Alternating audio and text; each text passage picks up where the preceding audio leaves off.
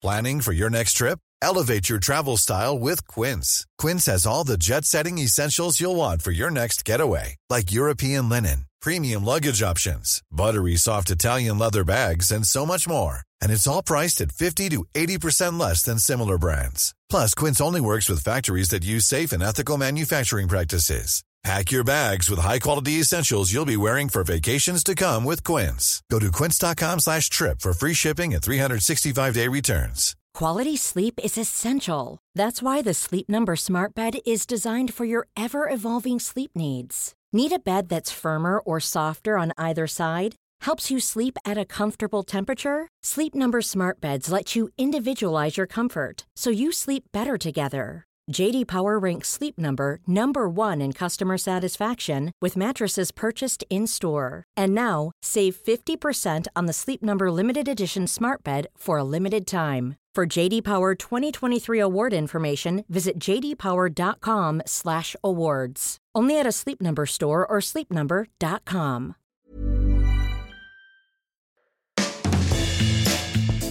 Hey, welcome to the 364th episode of Just Shoot It, a podcast about filmmaking, screenwriting, and directing. This episode is brought to you by patron Brian Lorenzo. I'm Matt Enlow. And I'm Warren Kaplan, and today we are speaking with the hosts of The Screenwriting Life, Meg LeFauve and Lorien McKenna. And it's a crossover episode. This is fun. Their podcast, The Screenwriting Life, was actually an unpaid endorsement of Matt's a little while ago. And their producer, Jeff, is a listener of Just Shoot It Pod. So what up, Jeff? Actually, one of my favorite parts of this episode was us trying to figure out their format and them trying to figure out our format on top of each other. You know, we've done plenty of crossovers over the years, and it's funny that this one felt great. It was a really lovely conversation, and it felt like four leaders, four take charge sort of podcasters, all trying to not be rude and also wanting to not run the show, but, you know, keep the train on its tracks. You should check out The Screenwriting Life. It's really great. I truly love it. I think it's an awesome show. They're very experienced writers. They met at Pixar. Meg was a writer on Inside Out, on Captain Marvel, on a lot of various awesome projects. Lorien also worked on Inside Out, on Up, on Brave. Mm-hmm. And they have a lot of their own projects going on. Some real ass movies. And it's fun to kind of see that they have a lot of the same struggles and challenges that we have, and a lot of the same passion and perseverance that we have and that our guests have. So I think it was a great chat. It was great. Also, I think they are both capital W writers, that is, and showrunners, but like, their core competency is writing and their core business is writing. And, you and I both write, but it's a different sort of deal, certainly. And so I kind of was struck by how many specific technical questions I had. Coming at it as a writer-director is different than coming at it as a writer. And so like the likelihood that we're on assignment for something or pitching on an open assignment that's not a directing pitch was unique. It was really interesting. So like we got into the nitty gritty on some of the practicalities of being a working screenwriter as well, which was fun. Yeah. Well, let's get into the interview. But before we do that, I want to remind people that we have a Patreon page, patreon.com/justshootitpod. It's where you can give us $1, $2, $4, $8, $16, $32, $64, $128, $256. At the $20 level, you'll get a hat that says Just Shoot It on it, potentially, because we might have just mailed the last one out, but we're going to get more. We're going to get other things. We should make these spaghetti hats, right? Why don't we just steal that idea? Matt's wearing a hat that says spaghetti on it right now. MrParmesan.com if you want a spaghetti hat. Very hungry. But yeah, patreon.com/justshootitpod. It's what keeps this podcast going. It's what makes us feel like people are listening and care about it so much that they're willing to put their dollars where their web browsers are. Hearts are. Their hearts are. Their hearts. Anyhow, patreon.com/justshootitpod. Let's talk to Meg and Lorien. At The Screenwriting Life.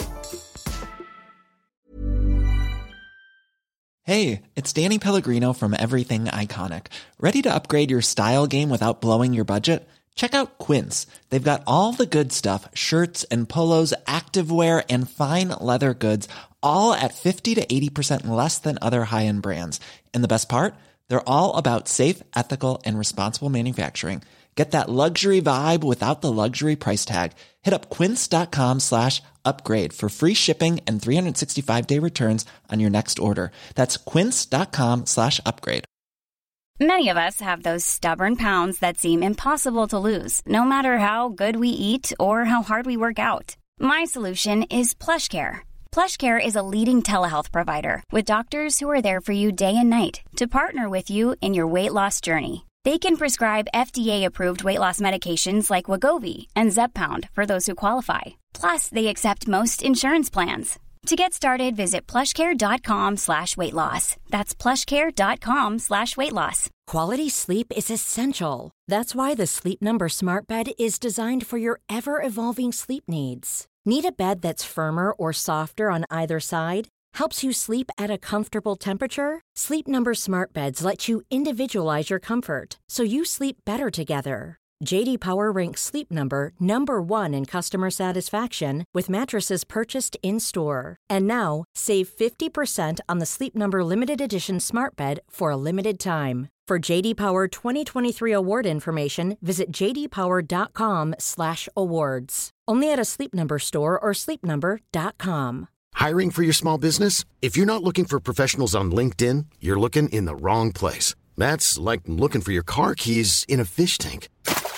LinkedIn helps you hire professionals you can't find anywhere else, even those who aren't actively searching for a new job but might be open to the perfect role. In a given month, over 70% of LinkedIn users don't even visit other leading job sites. So start looking in the right place. With LinkedIn, you can hire professionals like a professional. Post your free job on linkedin.com/people today.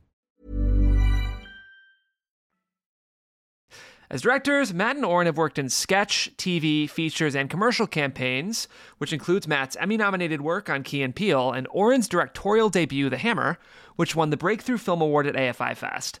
All four of them are passionate about discussing the nuts and bolts of being a creative in the entertainment industry, so I can't wait for their conversation. Hi, everyone. Should we all introduce our voices? So hi, I'm Lorien. Oh, yeah. I'm Oren. I'm Matt. And I'm Meg. I think the good thing about Matt and me being a duo is I think there's a lot of people that have podcasts that have very similar voices, but I'm told I have a very nasally voice, and it really helps separate us. That's the one advantage to listen to our podcast. He's had multiple compliments about how he's so brave to have a podcast with that sort of voice. I've literally had listeners that have written in saying that I've inspired them to not be so self-conscious about their voice. Congratulations. Wow. Okay. That's why I don't Yeah. listen to our podcast that much, because I don't want to hear my voice that's outside my head. I like it inside my head just fine. That's all. Mm-hmm. You just turn your bass up a little bit. I think you'll get there. the mix issue. All right. So we start on the TSL podcast that you've agreed to join us for our part, which is we talk about our weeks, or what we call adventures in screenwriting. So we'll let Lorien go first. Lorien, how was your week? This week, I battled with perfectionism, which manifested itself when I agreed to make latkes for my daughter's cultural potluck. And I made 50 latkes for the 2 5th grade classes. And so, my whole house smells like grease fire and potatoes and onions. Latkes are potato pancakes that we Jews eat during Hanukkah when we fry things in oil. It is not Hanukkah. It's actually Purim right now, but it's for the cultural potluck. Anyway, so I'm cooking them. And of course, as you cook them in the grease, the colors change. They start to get darker. So I start freaking out about how they're burned.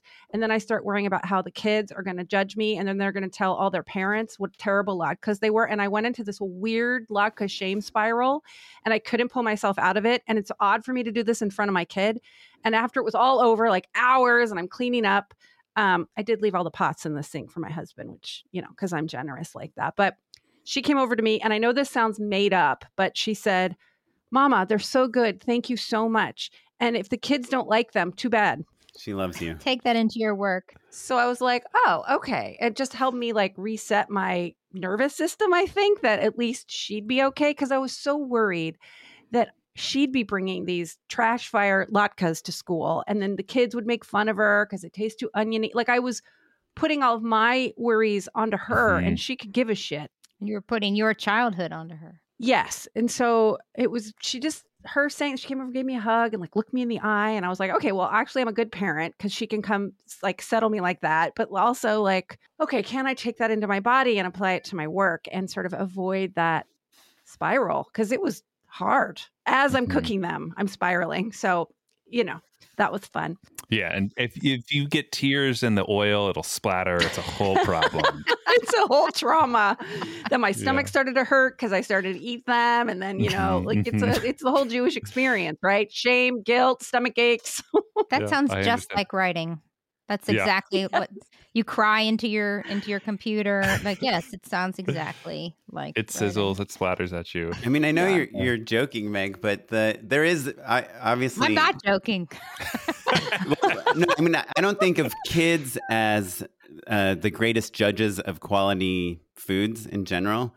I don't know if you give them a piece of pizza from Lucifer's or some great pizza place, or I saw on Twitter last night, there's a woman, she's a writer also. She's like the LA burger aficionado that can rank every burger in LA. Do you know who I'm talking about, Lorien? Yeah, I do. I can't remember her name right now, but yes. But in screenwriting, I think you are much more worried about what people are going to think of your draft.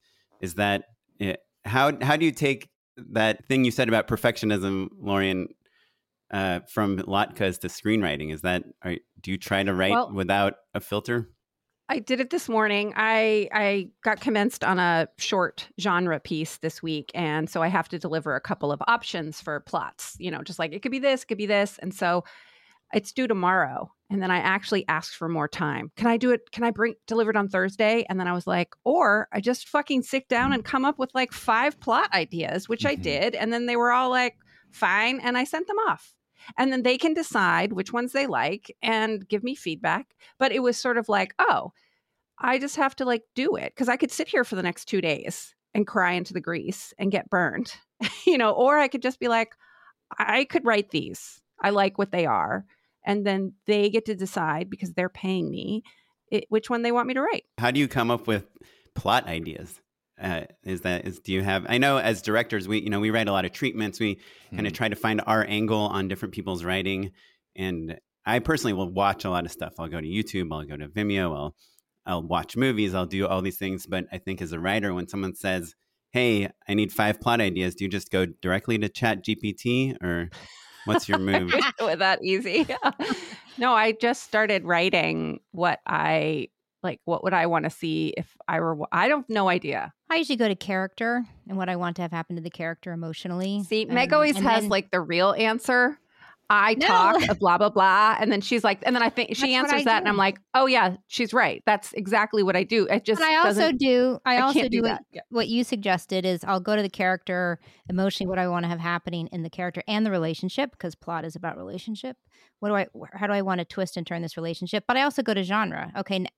I know all of that, but I'm in this genre. So maybe I do go watch movies in that genre to refresh myself on it, or because definitely if you're pitching to somebody who knows that genre, you better know it, right? So sometimes I do have to do a lot of homework in terms of how the genre works. But then I always go back to character because, you can do 1,000 cards of cool ideas to happen in that movie and genre. But if it doesn't attach to emotion and character and relationship, they're somewhat interchangeable. And I'm really finding with a lot of executives I work with now in live action, they don't want that. They don't necessarily want a kind of cookie cutter in or out. It could be this, it could be that. They want to know, well, why does that have to happen to him? And how does that change the relationship? Because it used to be, back in the old days, they really wanted something they'd never seen before. It was a very external kind of assessment. I'm not saying you still don't have to do that. You do. You still have to do all that kind of razzle-dazzle. But you have to be able to talk at least about the relationship. So that's where I start. And then I will cry for a while because I have no good ideas. And then I just sit there and wade through the crap until finally that one little thing arises. And you're like, oh, that might work. That's good. And Meg eats cookies and I eat chips. Yeah. During the crying. That's how that works. I like coffee. It makes me think of, are you all familiar with the comics artist Linda Barry?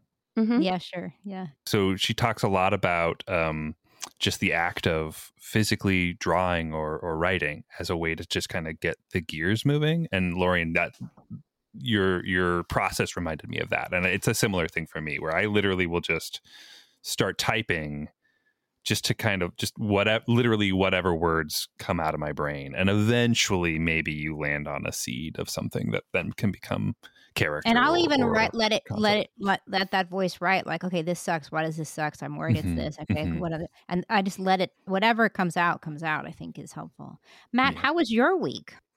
My week was, pretty good, actually. As directors, Oren and I talk about all the time, and commercial directors in particular, it's been relatively dry. And so that can be scary, to be frank, right?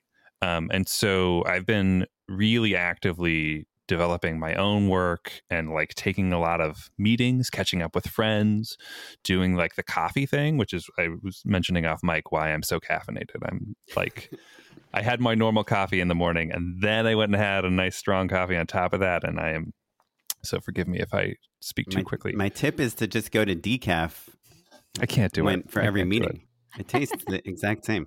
No, it does not. You put cream in your coffee. Anyway, sorry. But the act of getting out has been really wonderful. And just kind of being reminded that you have peers and friends who are not only kind of maybe going through the same things that you're going through, but also, on the flip side, like your work and are happy to reconnect. It's been a long time for some of these people. So that's been really nice. But then also I wanted to talk a little bit about with all of you. I'm kind of in the early seeds of a new project and realized that I have started, my approach is different than it used to be. I used to just kind of like hit the page and start typing. And in this case, being so like deck oriented, like putting images into slides and all of that, I've started simultaneously collecting inspirational pieces. And that is a new process for me in terms of developing story and tone and all of that. Has that ever occurred to you? Are you just like words on the page, or do you ever like make a mix CD or like, pull some swatches, any of that stuff? Well, certainly if you're going to go into pitch, you can have, visual reference. So sure. Yeah, I've done that mostly for pitching, starting to pull images mostly, or, actors' faces, like this is the type of actor, like an Emma Stone or whatever. So especially for the world and tone and mood of it, or if you're world building, for sure, you've got to have some images. So I do that mostly for pitches versus when I'm actually now in the draft. It's mostly in my head. But I've done it with I wrote a horror piece, and I've never done that before. And so I wanted it to feel and look a certain way. It was sort of high concept, certain very specific setting. So I found images to sort of set the tone with the sort of pitch I sent back to the studio. Like here is what I'm talking about, because a log line or character descriptions didn't quite hit it. And I'm doing the same thing with this genre piece right now. Sort of it's not enough. I need to have a take on the material that is very visual, since it's an animated project. And so to support my very specific vision about it. So I sent all those like ideas, and then once they pick one, then I'll put together a sort of because that helps me when I'm writing the script. Exactly. Because that helps me ground it in like, this is a genre I've never written in science fiction before. I love sci-fi. I'm super excited, but like I need to know exactly what I'm doing, and that helps me ground it, because like Meg said, it's world building, which is really helpful. And I've done it mostly like pitches, I think, but it's about the conversation more than selling it. I think that's what you're talking 100%. About. Yeah, absolutely. Or even just, I think as my process evolves, so much of commercial, getting the job is pitching, right? But you kind of realize your take coalesces as you're finding the different elements, right? You're saying like, it's like this or like that, or this element of this shot, etc. And so that just has become just a deeper part of my formulation of what I'm trying to do in the first place, basically. So like, I don't know that it's ever public facing, Yeah, I think that's really true. It does help you figure out what you're doing to even start gathering photographs or references. I remember when I was a producer and I had a first-time director, and pretty much the first production designer she met, she was like, I want to go with her. She wants to do it. We can afford her. Let's do it. And my boss was like, nope, she's going to meet 4 more.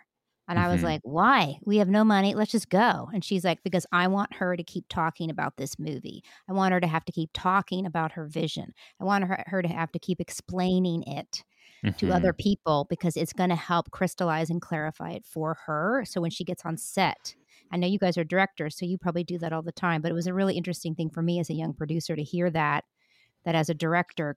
And I think that's true for writers too. The more you have to talk about your story, the more you figure it out and know from what you're saying. Yeah, Totally. exactly. Yeah, absolutely. I mean, there's from my experience, there's no such thing as like a good first pitch, because you need to talk to people and How see dare what you? they're latching All of onto. my pitches are gorgeous and brilliant. I mean, sure, but you've They don't call it workshopped first I'm pitch, kidding. McKenna. I'm kidding. Matt, to answer your question, I saw another writer on Twitter had said something really interesting about how she writes really descriptive details about the locations that her stories are set in. And she said that she will go on Google Maps and just drive the roads and look at buildings and look at signs and look at parks and look at people and look at all the things that you can see just driving through a town and try to use that, put that in her brain as she's writing so that, from a geography standpoint, everything is making sense. And I'm curious with you two, Meg and Lorien, since you were at Pixar, I've heard that there's a lot of field trips and things that go on there in terms of figuring out story. Can you tell us a little bit about how there's useful a that is? tremendous amount of research that's involved in terms of that world building. And you do a lot of that with experts, bringing in experts to talk about it. So let's say with the emotions, a lot of emotional scientists and experts on it. And then there's, of course, the field trips, because now you've picked a location, and that's often more for the artists because they've got to draw it. Right. Because Inside Out takes place in San Francisco, right?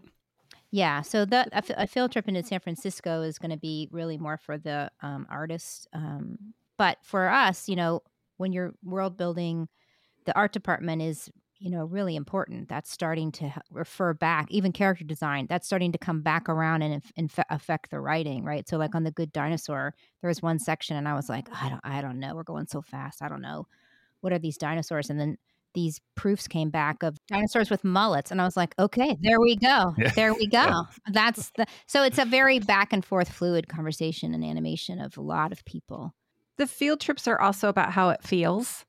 So it's for the artists, right? But it's also the experience of being there. So when they went to the Tepuis and up, it was really scary and spooky up there.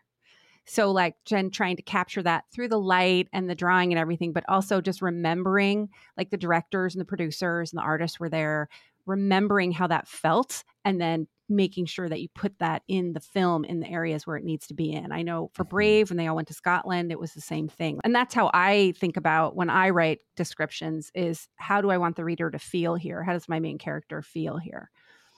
I do think research is super important for writing. I mean, Jane Anderson's a brilliant writer, and she is a really good researcher. Like, she's not going to just say, we go to a trailer park. She's going to go to a lot of trailer parks, and she's going to go to them in the location and the state, and she's going to talk to everybody and do lots of interviews. And she has such wonderful, beautiful specificity and uniqueness and authenticity to her writing. Not just because she's a great writer, but because she cares so much about those details. So I do think that's important at some point in your writing process. Yeah. So here's a funny story, and then we're going to ask you about your week, Oren. So Meg and I got to go on a research trip once together and explore a city. And the things that we found there, the specifics that we found there that we had no idea if we wouldn't have gone there, made their way into our project and brought it to life in a way. So it's as much, what it looked like. To your point, the specificity of actually going to a place. So like if you can use Google Maps, like, oh my God, every single car in this neighborhood is white, even without actually going there. But I will not be using Google Maps because that seems like a hole I will fall into. So, okay, Oren, how was your week? I'll play the opposite role of Matt, who was very happy. And I pitched on 3 projects. Welcome to Just Shoot It, everyone. I got one of them. I pitched on 2 very big budget projects and one kind of small budget project, and I got the small budget one, and it's it's demoralizing. I'm sure you've done it. Oh my God! Wait, stop, hold on. Yes. Congratulations, you got a project. Matt had just told us how it's dry out there right now, and it's hard to get work. True. You got a project. I did. Those no's don't mean anything now because you got a yes, right? That's what you were going for, right? So like, hooray, congratulations. You got work. Thanks. Doing the thing that you want to be doing. That's Yes. amazing. Welcome to the screenwriting life. Thank you. I know Matt and I, we have, so, when we're pitching on jobs, it's probably similar to when you're pitching on jobs. We make these huge decks. We write, we talk to all these people. We do all this stuff. We do the research. For us, we start talking to crew. We have producers, write up budgets, and we do all this stuff. We'll make a 50-page deck with images and everything and get notes on it and do the whole thing. And then we present it and we're very excited. And then they make us wait way too long to tell us if we got the job or not. And then a lot of times we have no idea why we did or didn't get the job. And Matt and I have this debate about whether it's good to have been in competition and lost than never to have pitched at all. Than never to have spent, 2-3 weeks doing free work basically on It's things. exactly the same. Free work is hard, but like you pitched in front of somebody, you met new people, you got practice developing your craft in a way that you wouldn't have on a new project. Like those two things right there. I mean, just being in front of other people, new people, and introducing yourself to them and giving an opportunity to be like, hi, here I am. This is what I love and what I do. I think that's amazing. I mean, Oren, no one likes I'm free with work. you this week. I'm like, oh my God, what is all this free work? What the hell? Do you want me to do it or not? Right. So I it can be fatiguing, especially because you're talking weeks and weeks and 50-page decks. And I do find it annoying as well that they never tell you why. So you can never adjust, improve, change, alter. There's no feedback loop coming in. It's just kind of like ghost, like someone else clearly got this. So I think it can be super hard. And I think on the writing side, it's something that, people at the WJ talk about all the time, just the incredible amount of free work that can go into multiple writers all doing the same amount of work in these bake-offs, and they're kind of cherry picking the best ideas. So I think it can be demoralizing and hard. It can be, for sure. Yeah. And I totally appreciate, Lorien, meeting new people, getting practice, all that stuff. But especially as writers, this probably pertains more to you than to us. But if you have 2 weeks where you can either be developing and working and pitching on someone else's project, or 2 weeks where you can be developing and working and writing your own project, then it is, you're not going to get paid for either one. But at the end of the day, you own something, or you've just done free work for other people. I've been in that where for months and months I'm pitching on things that are other people's property. And then the end of 6 months, I'm like, I haven't generated anything of my own, and I don't own anything that I just worked on for free.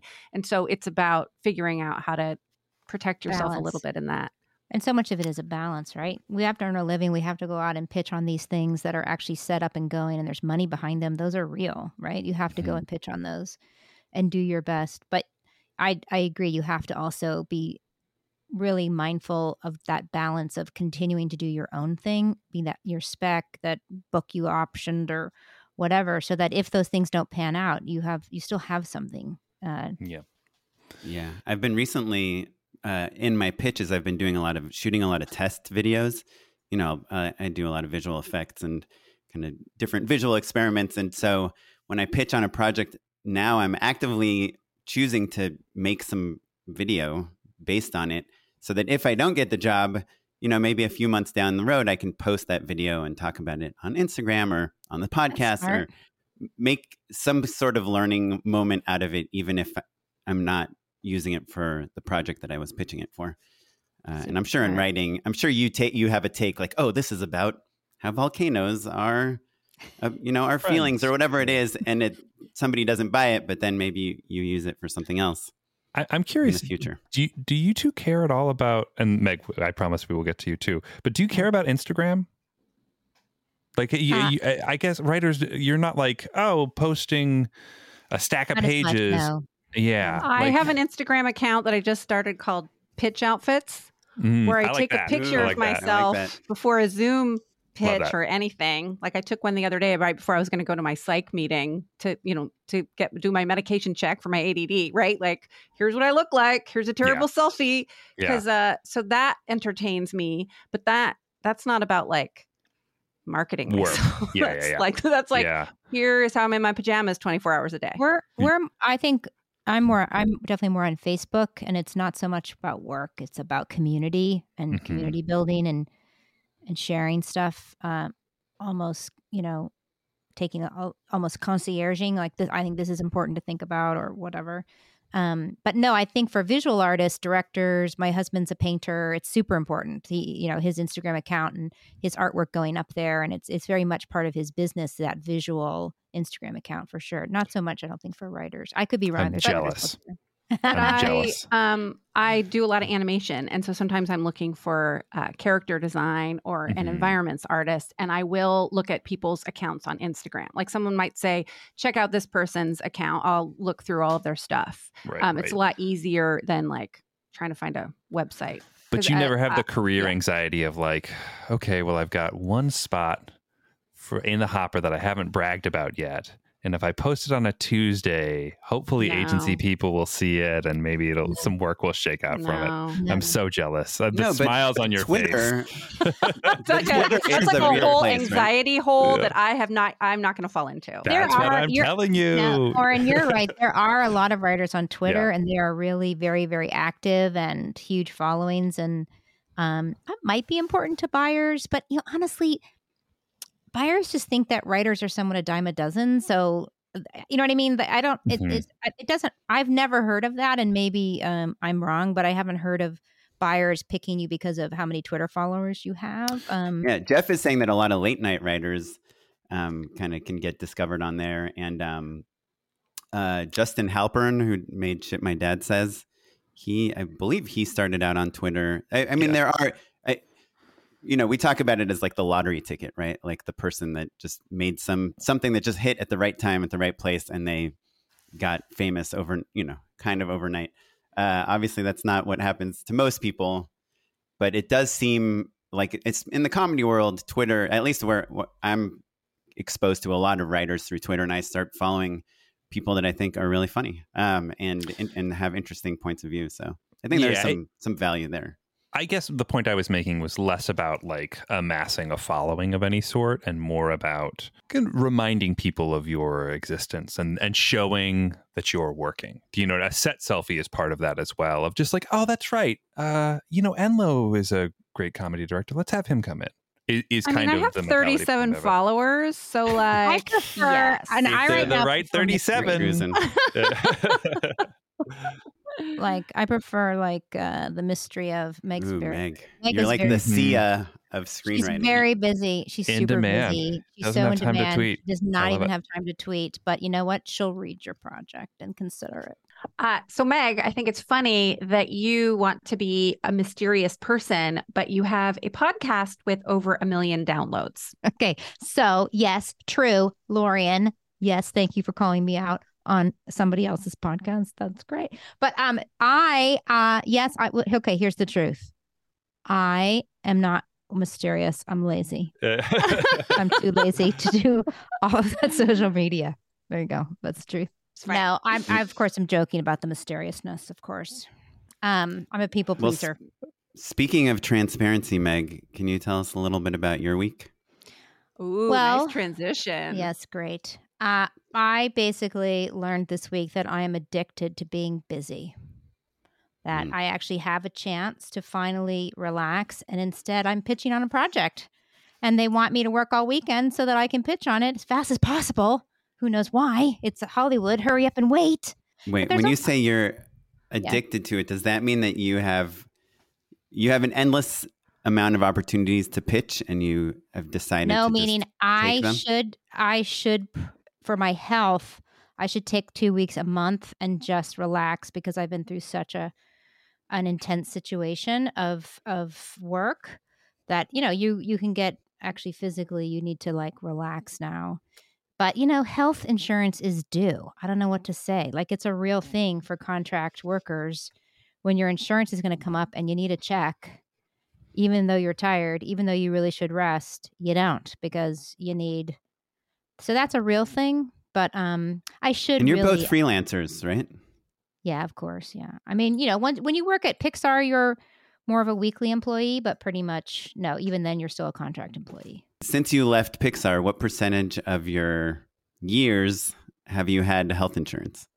For me, I've been lucky and I've been able to keep it together, but it's kind of it also always feels like bubble gum and twine. Like you're just making it under the wire. And I have enough points that I could probably Cobra it across, but then I get weird about my points and I want to save them for a disaster. But I've been lucky and been able to keep it going. But it's a thing. It's a real thing because when you work in animation, none of that counts. Oh, really? Yeah, I've lost my insurance, I think, twice, like not being able, because the way you get paid sometimes and the way it's reported, and then just having a bad year. So I've had to Cobra it, which is ridiculously expensive. And it sucks. It really, really sucks. And it's good fodder for my anxiety that I have to be busy, right? It's so perfect. Well, you're going to be out of healthcare and you have a special needs child. Sure. You can't be out of healthcare and blah, blah, blah, blah, blah. But meanwhile, I really should have just given myself a week. Maybe, but I can't. I went to the doctor the other day and the situations where you're in the waiting room, but they've taken your phone and stuff. Maybe you're sitting in that stupid gown or whatever. And you're like, oh my God, I have to sit here for 20 minutes without any stimulus, without any busyness. I'm going to lose my mind right now. I don't know. Maybe you guys are Zen masters and that's not. No, we are not. It makes me think of a thing like I'll refer to as show crash. That's after you've been shooting, especially if you're on like a tear, you've been shooting a lot, or you're on like a series or something like that. Because the high of being a director, having that sort of status, people laugh at your jokes, you're in demand constantly, someone is asking you a question every 30 That's in Matt's writer, by the way. Yeah, exactly. It's very clear. I wear a t-shirt that says laugh at my jokes or you're fired. Just kidding. Just naturally hilarious. But seriously, you just like you get a little buzz off of it, right? And also just the fun of, like I said, being in demand or having things scheduled out for you. Every meal is taken care of. Someone tells you where to park. That's a real honest to goodness high. And then it's over.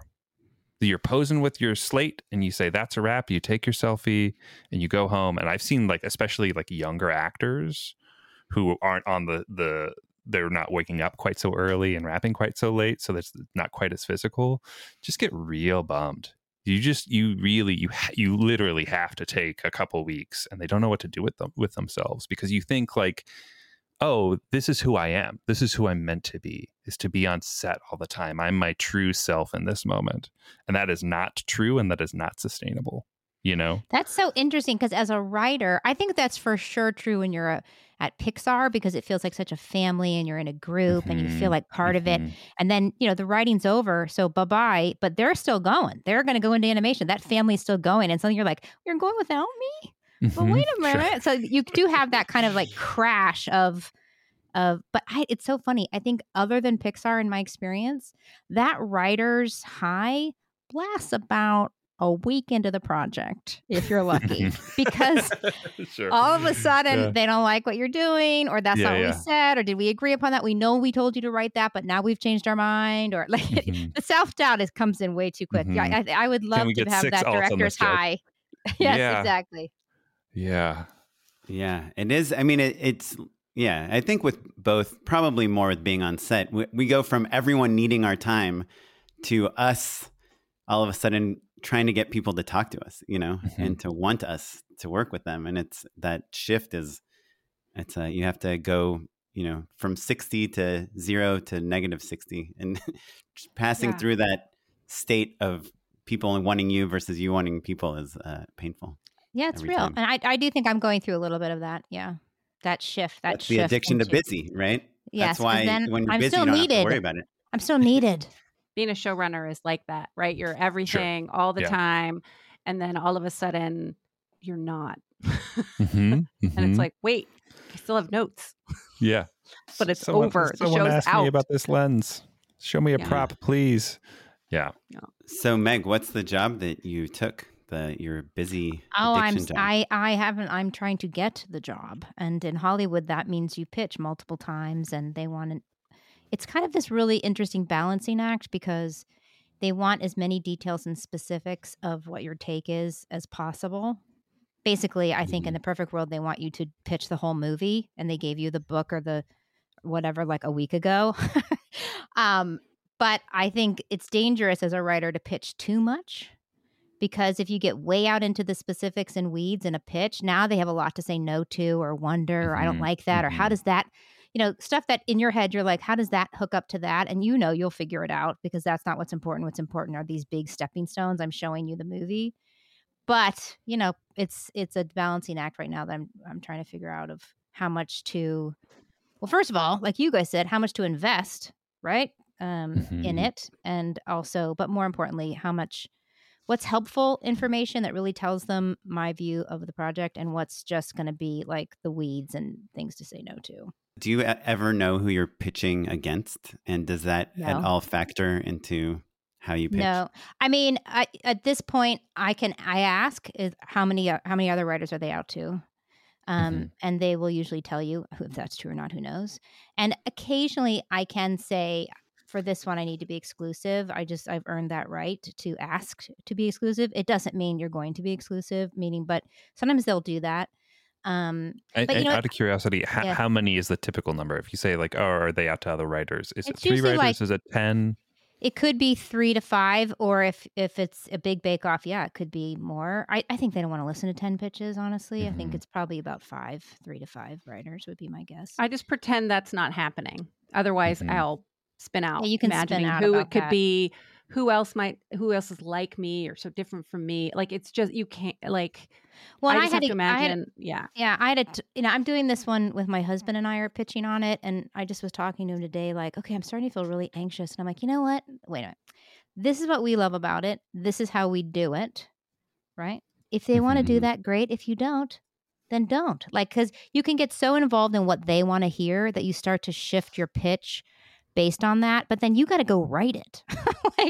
like you can get lost in the short-term gain of win the pitch, win the job. And that could be somewhat dangerous, because if you don't actually feel it and you can't own it to make it yours, which I've done before, that's just a ring of hell when you actually have to go make it. I'm sure it must be the same with directing. Like, your feet aren't on the ground. Yeah, I mean it kind of depends on the length of the project. If it's if I'm selling cortisone cream or whatever, and it doesn't speak to me personally, it's not the end of the world. But you hope that the jokes are strong, or that you get to do some sort of, something visually that's interesting for the your visual voice, at least. Yeah, and the scripted stuff, the longer form stuff, certainly, But I think maybe, Oren and I have to do so much digging in stuff that isn't necessarily gonna ever speak to us, that you have to find those little kernels. Like, I don't know many people who, like, got stars in their eyes as children and said, someday I'll direct a Listerine commercial. Like, where it's their spots. They're good spots. But like you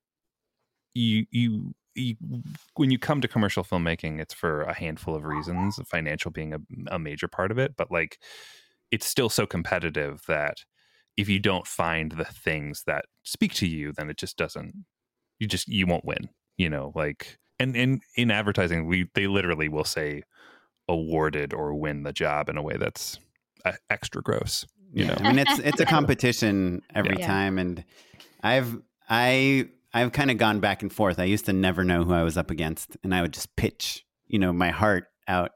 And then I started working with other producers that would tell me, by the way, you're up against this director and this director and this director. And some of them were pretty big, successful directors. And I would look at their work, and I would just start trying to pitch away from it. If they are really good with kids or with cinematic family stuff or animation, I would just try to pitch the opposite, because I know that I can't beat them at that, but maybe I can beat them at my own thing. Oren and I used to pitch against each other all the time. Do you two are you ever up for the same thing? No, we haven't so far. No. Not so far. We did have one project that I was working on, and I started to pitch it to you, and you said, stop. Yeah. I can't hear that. I have something similar. And I was like, all right. Right? Yeah, like, exactly. that's happened before. But it was like 2 totally separate, different things. Right. Now, you guys, we have a question for you. Oh, sure. Question for you. Sorry. Which is, I told you we wouldn't be able to help ourselves. That's okay. So a lot of our listeners as writers do want to be directors, or they're already out in the business, transferring over from a different department maybe. So what would be your advice for our listeners who are writers who want to direct? Just broad, even any broad advice you would give them? Yeah. The easiest piece. Just shoot it. Yeah. It's the ethos of the show. But like truly, self-generation is the secret to literally 9 out of 10 directors that we talk to. We talk to a lot of people who we admire and do great work, and like they almost always started with shooting their own shorts with their friends. So like finding a group of like-minded people who can support one another and then doing low stakes experiments is certainly the best way to get started, and certainly informs your writing. You know what I mean? Like the more you understand about what it takes to execute something, the better. And like my main pet peeve as a director is when you get, scene description in particular that's not actually shootable, that drives me nuts. And, what other pet peeves? Tell us more. Okay, let me ask you, is this shootable?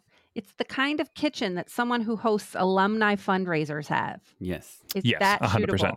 100% shootable. Yeah. Easily. It's more just a bunch of college posters on the wall. And you get a little pass when it comes to major location descriptors and character introductions. Character introductions, you get one sentence where you can say something really poetic and fun. And I find that since directing more than writing, my scene descriptions have gotten really sterile in a way that I have to actually work against. I'm like too descriptive. It becomes a blueprint and there's no poetry to it. But yeah, it's a balance between like entertaining people, making them feel like they're watching the movie, and then also just like being straightforward with what's literally on the page. So internal stuff tends to be the thing that is hard for people to wrap their heads around. And once you are shooting, you realize, dang, I know what I meant, but none of my crew does. I can't tell you how many times. What's an example of that? Like I said, internal stuff. Oren, help me out. Like when something like she realizes she shouldn't have done that. Something like realizes, that. Or like any sort of introspection tends to be the sweet spot. Yeah. I mean, for me, a bigger pet peeve, and again, Matt and I, we've done longer form things a lot. We did episodic things and longer, but the last few years, we've really been doing very short form work, like commercials.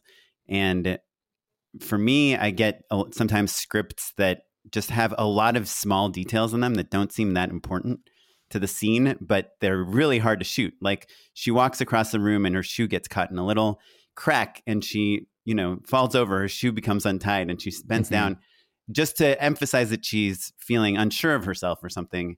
But I see that as 4 different shots, as opposed to her being unsure of herself, just walking across and maybe she puts her hands in her pockets. That's very easy to shoot, but her interacting with a tiny thing, like a human-sized person interacting with a tiny crack, or those things where the scale of what you're talking about change a lot.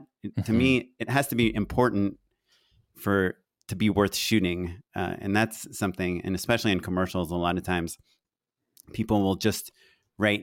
Like I had this job I did where this soccer player comes in and she's holding a soccer ball and it has grass on it. And she takes her goalie glove and she touches the elevator button with her glove and it leaves some grass blades on the elevator button, and somebody comes and cleans it off. It was from Marriott hotels about how they clean everything. And to me, the writer just wrote 2 sentences and just seemed super simple. Yeah, the soccer player comes and she has grass on her glove. But setting up that there's in a wide shot of a hotel, setting up that a ball is grassy, which, by the way, they tend to not have that much grass stuck down.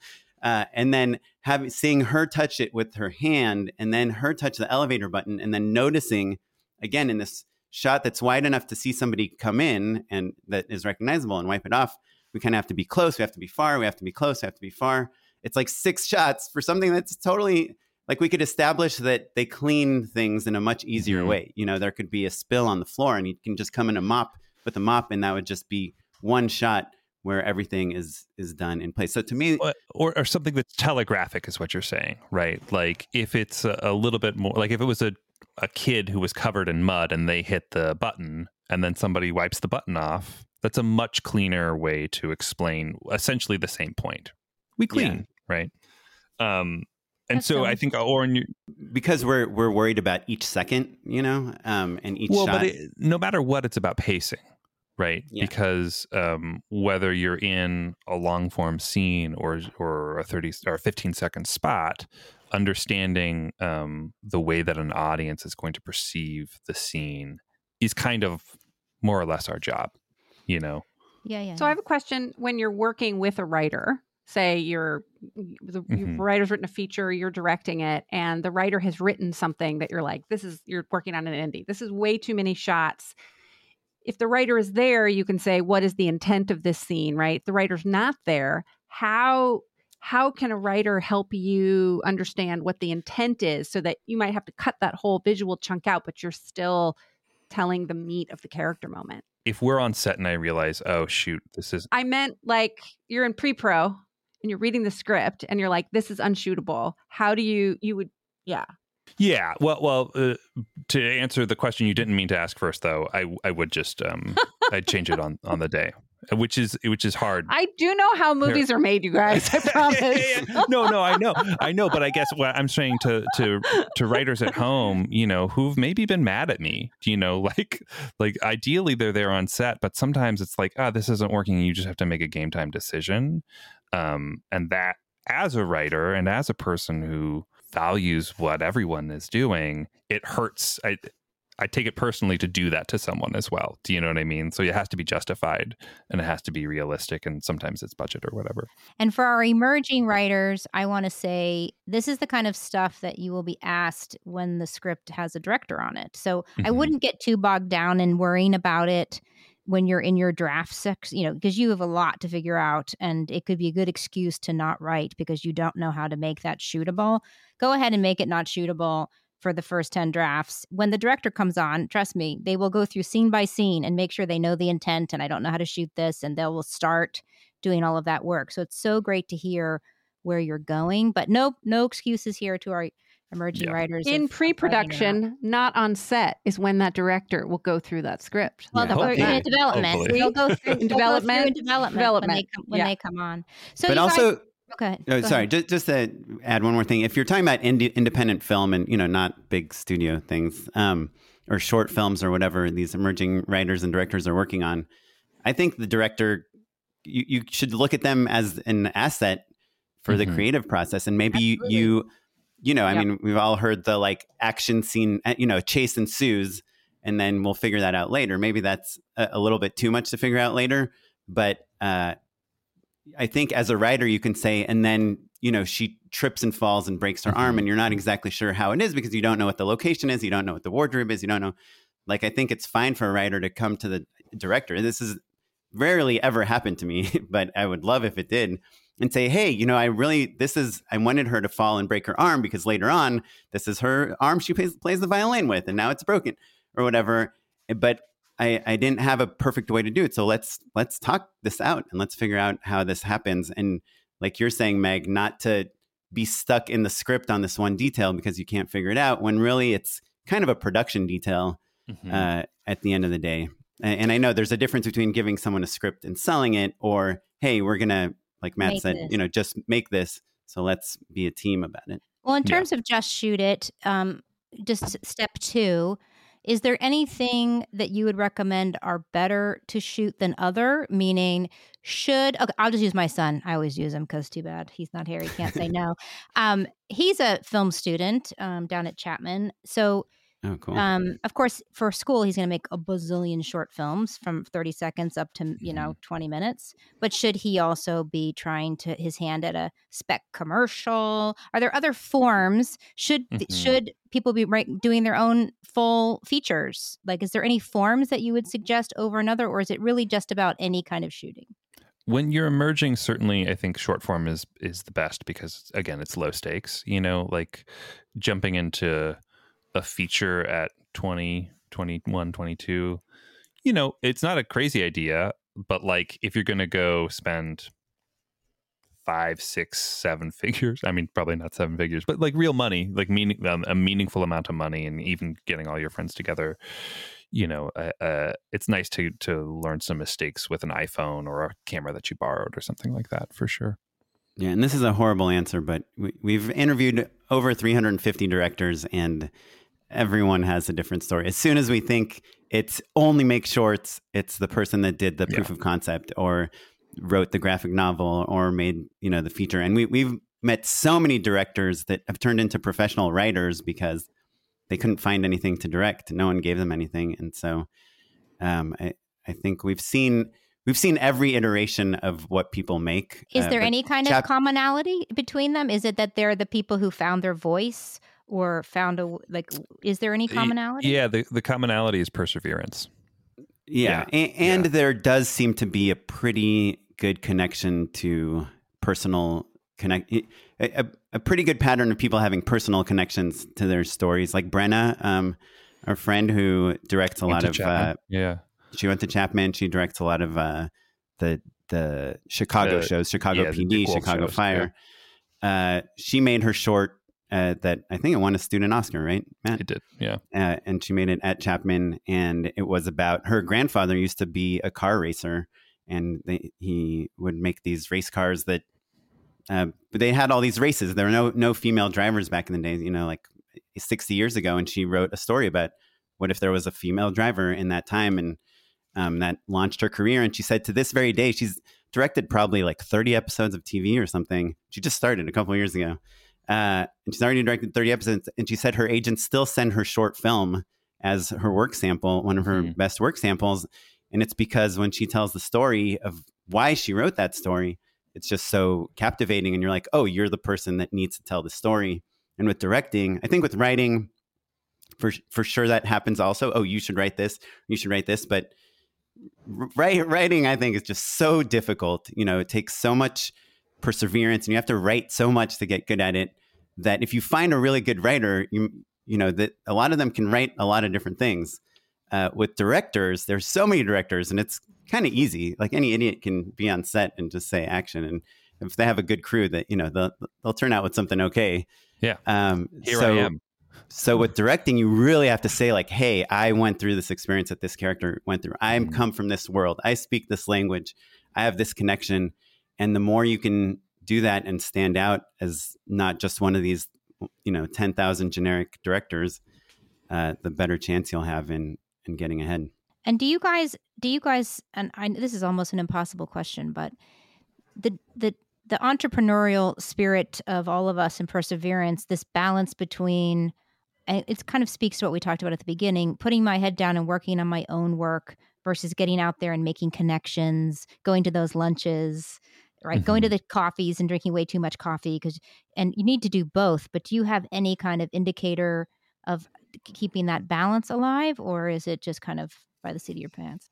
Yeah, I think Oren and I have both done a bad job over the last 5 years of finding that balance. If we're, I think we're kind of coming out of everything and realizing that we're course correcting a little bit. I won't speak for you, Oren. I did a bad job, and I think it goes back to what you were saying about understanding your process. I know that if I'm self-generating content, it has to be every day, basically. Like I always joke, an hour each day doesn't equal 2 in one day. Like you have to put in the time in a regular manner. And so that's my indicator. If I'm skipping writing in the morning, I'm out of whack. But I think that's a personal thing for everyone, Yeah. I always think of people that move to LA. I mean, not that you have to move to LA, but if you do, when I moved here, we had my friends and we all had so many ideas for so many stories, and we just were writing and making and doing all the stuff, and we had no one to show it to. No one would look at our stuff, and now 15 years later, I have so many people to show my things to, but I don't have as many ideas. Now I'm editing myself. I'm saying, yeah, that idea I had is, it's been done 100 times. It's not original. It's not interesting. And so there's this, you go from making and writing and doing all these things and not caring about anything, but not having anything to do with that, to this place we're at now. And I think trying to me, that's the real balance of how many risks you're willing to take and how much judgment you're able to shed off of yourself versus meeting people and showing them things. And yeah, I think just from a practical point of view, when we're working a lot, we're not meeting a lot of people. We're not going out to a lot of coffees. We're not showing. When we're not working a lot, we are meeting a lot of people and going out to coffee with them. And it's kind of the worst version of it, because it would be best to be meeting people when you're confident, when you have all these jobs coming up, when you're like, hey, if you're lucky, I might have an opening, next year. And it's the worst to be meeting people when you're like, hey, I have some availability. Here's some of my work. I'd love to hear what's going on with you. It's been a while since we worked together, Yeah. My friend today just, like Matt said, it's a little slow in commercials. And I think kind of across every industry, actually. Sure, TV, everything. Right? Yeah. And he showed me a sample of it. He said, I'm finding people on LinkedIn that I've worked with in the past. And I'm kind of just sending them like hey, what's up? Let's talk about something we can collaborate on email. And I read it, and it's like, I feel like he has to remove 90% of that email to not sound too thirsty. Sweaty. Yeah. Yeah. To be mysterious. It's a tricky balance. To be mysterious. Exactly. I just sent an email to an exec I know that just said drinks. Yeah, there you go. There she you emailed go. Back, That's the yep. way. And then copied her assistant. And it was like, okay. That's an agent move, right? Yeah. That is such an agent move. Yeah. Is it? One word email. Yes. Yeah, is that an agent move? One word emails. Lorien, what if you responded with a tall latte, please? Oh no. But I just assume that people look at everything on their cell phone and they look at like the first line, right? Hey, so like listen, it drinks. worked. No, I think that's exactly right. And it's bone dry. There's no sweat on that email. And right? there's so much confidence in it. There's no like preamble or apology or I know you're busy, but there's none of that. It's just like, want to go get drinks? Done. Yeah. I love it. I truly love it. How is that an agent move? Do agents do that? Agents love to send as few words one word as possible. Email. Yeah. Oh yeah. I think agents write drinks, comma, bitch, question mark. Yeah. Don't love me. Don't do that. Come on. But you should remember that when you're sending information to agents, you do need to keep it relatively small. Right. Here are 5 log lines. Do you like any of them? Yeah. The answer is no. Seen it. Don't get it. No hook. Yeah. So I stopped reading at 5. No hook. What's the engine? Yeah, what's the engine? That's the other one. Yeah, it's a great question. And I love kind of Meg's attitude of like, don't let anything get in the way between you and writing. But what I love about our podcast is just talking to very successful people like you two and seeing that you have hardships also, because I think that's, to me, I love commiserating, and so I think there's something fun and optimistic, and also just hearing, how you all do your thing is exciting. I might steal that drinks email. Have you two been warned about our ending segment? No, what's that? Unpaid endorsements, something that you're into, basically an endorsement of. Something we're watching or we're watching, reading. It kind of tends to be. Okay, that's easy. I love that. Unpaid endorsements. I just read a book that honestly, it's one of the best books I've read in years. And I read a lot. And I know this isn't going to be a surprise to anybody, but the book Tomorrow is so good. And it's about video game creators, which is not necessarily my bailiwick. It doesn't matter. It's so good. Tomorrow. Awesome. Yep. Is it relatively new? Is that right? Am I thinking of the right book? Yes. Yep. Mm-hmm. Awesome. Tomorrow. I have a new vacuum cleaner that I'm very excited about. You don't know that you stumbled into something really a hornet's nest here, Lorien. What's the vacuum cleaner? Welcome to Vacuum Talk on Just Shoot It. Hold on. I have it's a navigator. Shark. It's a shark navigator, and the head swivels so you can get under the couch and stuff. So we got That's how you know a writer refurbished. Yeah. Cleaning is the perfect procrastination tool. And that's how I feel like a writer who's very aware of cleaning products, you know that they've been working as much as they have. Sure. So my unpaid endorsement is Charlie Kaufman's WGA acceptance speech. Yes. I'm seeing nods all around. Pull over, stop working out, go watch it yourself. I'm not going to do it justice, but certainly it spoke to, I think, everyone on this podcast, and was just like a nice affirmation about the importance of writing, and maybe sometimes the dynamic between executives and writers, and perhaps maybe they're not as important as they like to think they are. I was once upon in development, and I didn't know what I was doing. So, and Charlie Kaufman certainly does. So that's my unpaid endorsement, is Charlie Kaufman's WGA acceptance speech. Just look it up, and we'll have a link to it in our show notes. That's a great endorsement, Matt. Thank you. Thank you. I was going to endorse this tweet. So the person that wrote it is Jennifer Gross, Gennefer, Gross, like gross. And she's at Jennifer on Twitter, but it seems as though she's deleted the tweet. It was her 15 best hamburgers in Los Angeles, and there was so much debate about it. Did you hear about there's a lit manager that had written about how you should know the marketplace when you're writing and trying to pitch. And basically so many screenwriters told him he didn't know what he was talking about, and how he's giving bad advice, that he deleted his own Twitter account. He went off Twitter, and he was a big influencer on there. Anyhow, I imagine probably the same thing happened to Jennifer. Burgergate now. Yeah. Lost the list. And it's so sad, because someone would say, "What about Bill's and Van Nuys?" And she's like, "I've known Bill for many years. You know, maybe if it was 2017, his burger would still be on there." And she just knows everything about every hamburger in Los Angeles. It's insane. I'm going to make a hamburger with latkes instead of buns. Ooh, that's a great idea. A latke burger. Do you know the bagel truck Yeasty Boys? They will add a hash brown to any bagel sandwich. No, but I'm talking about as the you're bun. Talking about sure. Yeah.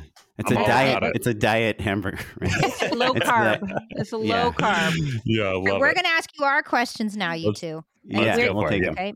Rock and roll. So, what is your favorite thing about what you do? I used to be an engineer, software engineer, and the reason I always tell people that I left software engineering and I moved to work in filmmaking is because I prefer to work with people than with computers. Of course, it turns out that all I do is work with computers now, and even this is recorded on my computer. But I just love talking to people. And I was just telling my director friend, I was at Chipotle the other night, and my burrito bowl was made, I thought, pretty unsatisfactorily. And I fantasized about being the person that makes burrito bowls at Chipotle, because you get to meet so many people and you get to make so many people happy. And so to me, that's what I love about what I do, is just the sheer number of people that we get to interact with when we are doing our job. I love that as a director, you get to wear a ton of hats. You get to be a bit of a generalist, working with all of your different department heads is really wonderful. And then also there's a rhythm to it where you're writing, pitching, shooting, and then in post. And so I, as a bit of an introvert, get a little burnt out on set at a certain point, but I know that there's a dark editing bay and a VFX suite waiting for me. So that keeps me going too. Awesome. What pisses you off about directing? I don't love getting second guessed when sometimes I feel like not everyone has an understanding of what the end goal is going to look like, what it's going to be. Like sometimes it feels like I'm the only person who knows what it's really going to look like, which isn't a great feeling, frankly. But then when you're getting second guessed on top of that, and you're just like, if you understood this whole thing, you wouldn't have suggested that.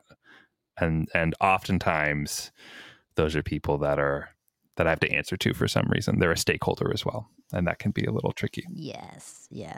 Yeah, the thing that drives me the most crazy is when people are making decisions out of a place of fear as opposed to a place of creativity. It happens a lot in commercials. Everyone's just scared. What's my boss going to say when we have this person doing this silly thing in a commercial that's supposed to be serious. But in TV, I know it happens also. And just, the whole idea of coverage is very much about being afraid you didn't figure it out on set. And I love editing, and I love all that stuff. But it pisses me off when we can't take risks because people are scared that we're doing something that isn't what you normally do. Two great answers. I would love to know from you two, if you could be remembered for any moment of your directorial career that you'd want to be most remembered for. Most remembered for is tricky, but I will say that the thing that launched my directing career was a web series that I did about 10 years ago now. Maybe I guess it's a little older now, 12 or 13 years ago. But so, and it was kind of in the YA space. And so the people who loved that show are now out in the industry. And every once in a while, I'll meet a young manager or a development person who is like, hey, I loved Squaresville. And that's special. That's really, really special. I love that. Cool. Yeah, definitely an impossible question, especially we all have our careers, span time. So I think we think of the things we did 10 years ago very differently than the things we're doing now. And, we can look at them fondly, but now we're kind of in fear. So the last commercial I shot was with Rebel Wilson for it was a PSA about concussion awareness that I think is my best commercial ever. I've seen it. Oh, Great pretty work. good. Yeah. Pretty good, thanks. right? Yeah. So I think it's my favorite thing I've done recently. And before that, my favorite commercial I made was a Converse commercial that actually never got released. The Converse killed it, and I ended up finishing it myself. But it's with Pete Davidson, and my wife is in it also. And I think she's just so funny. And she has this giant muscular leg in it, and it gets me excited. But I think meaningfulness, the first feature I made, it was had a mostly deaf cast. It was about wrestling. It was about a UFC fighter. It was about all these things that I really knew nothing about. I'd never really met a deaf person.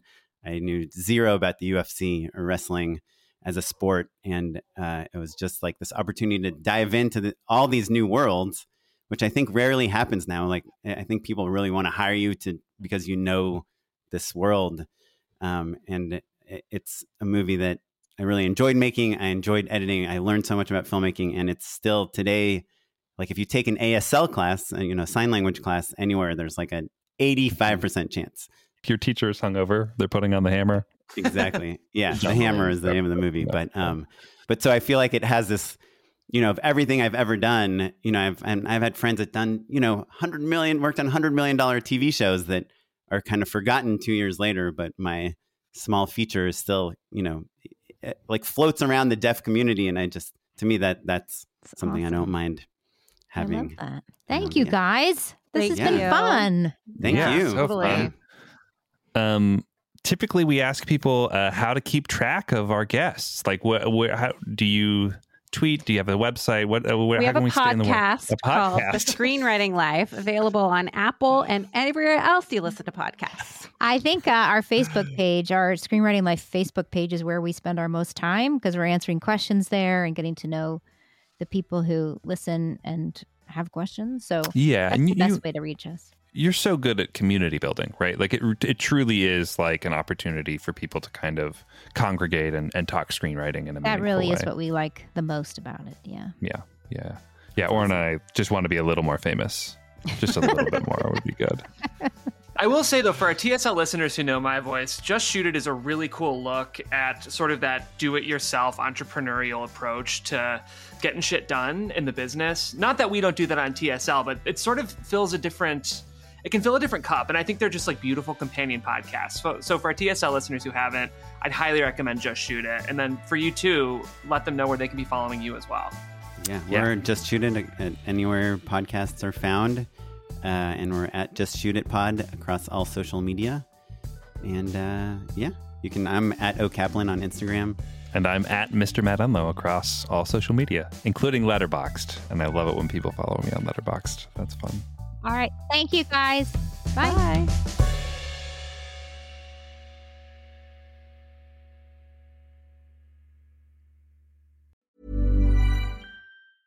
Planning for your next trip? Elevate your travel style with Quince. Quince has all the jet-setting essentials you'll want for your next getaway, like European linen, premium luggage options, buttery soft Italian leather bags, and so much more. And is all priced at 50 to 80% less than similar brands. Plus, Quince only works with factories that use safe and ethical manufacturing practices. Pack your bags with high-quality essentials you'll be wearing for vacations to come with Quince. Go to quince.com/pack for free shipping and 365-day returns.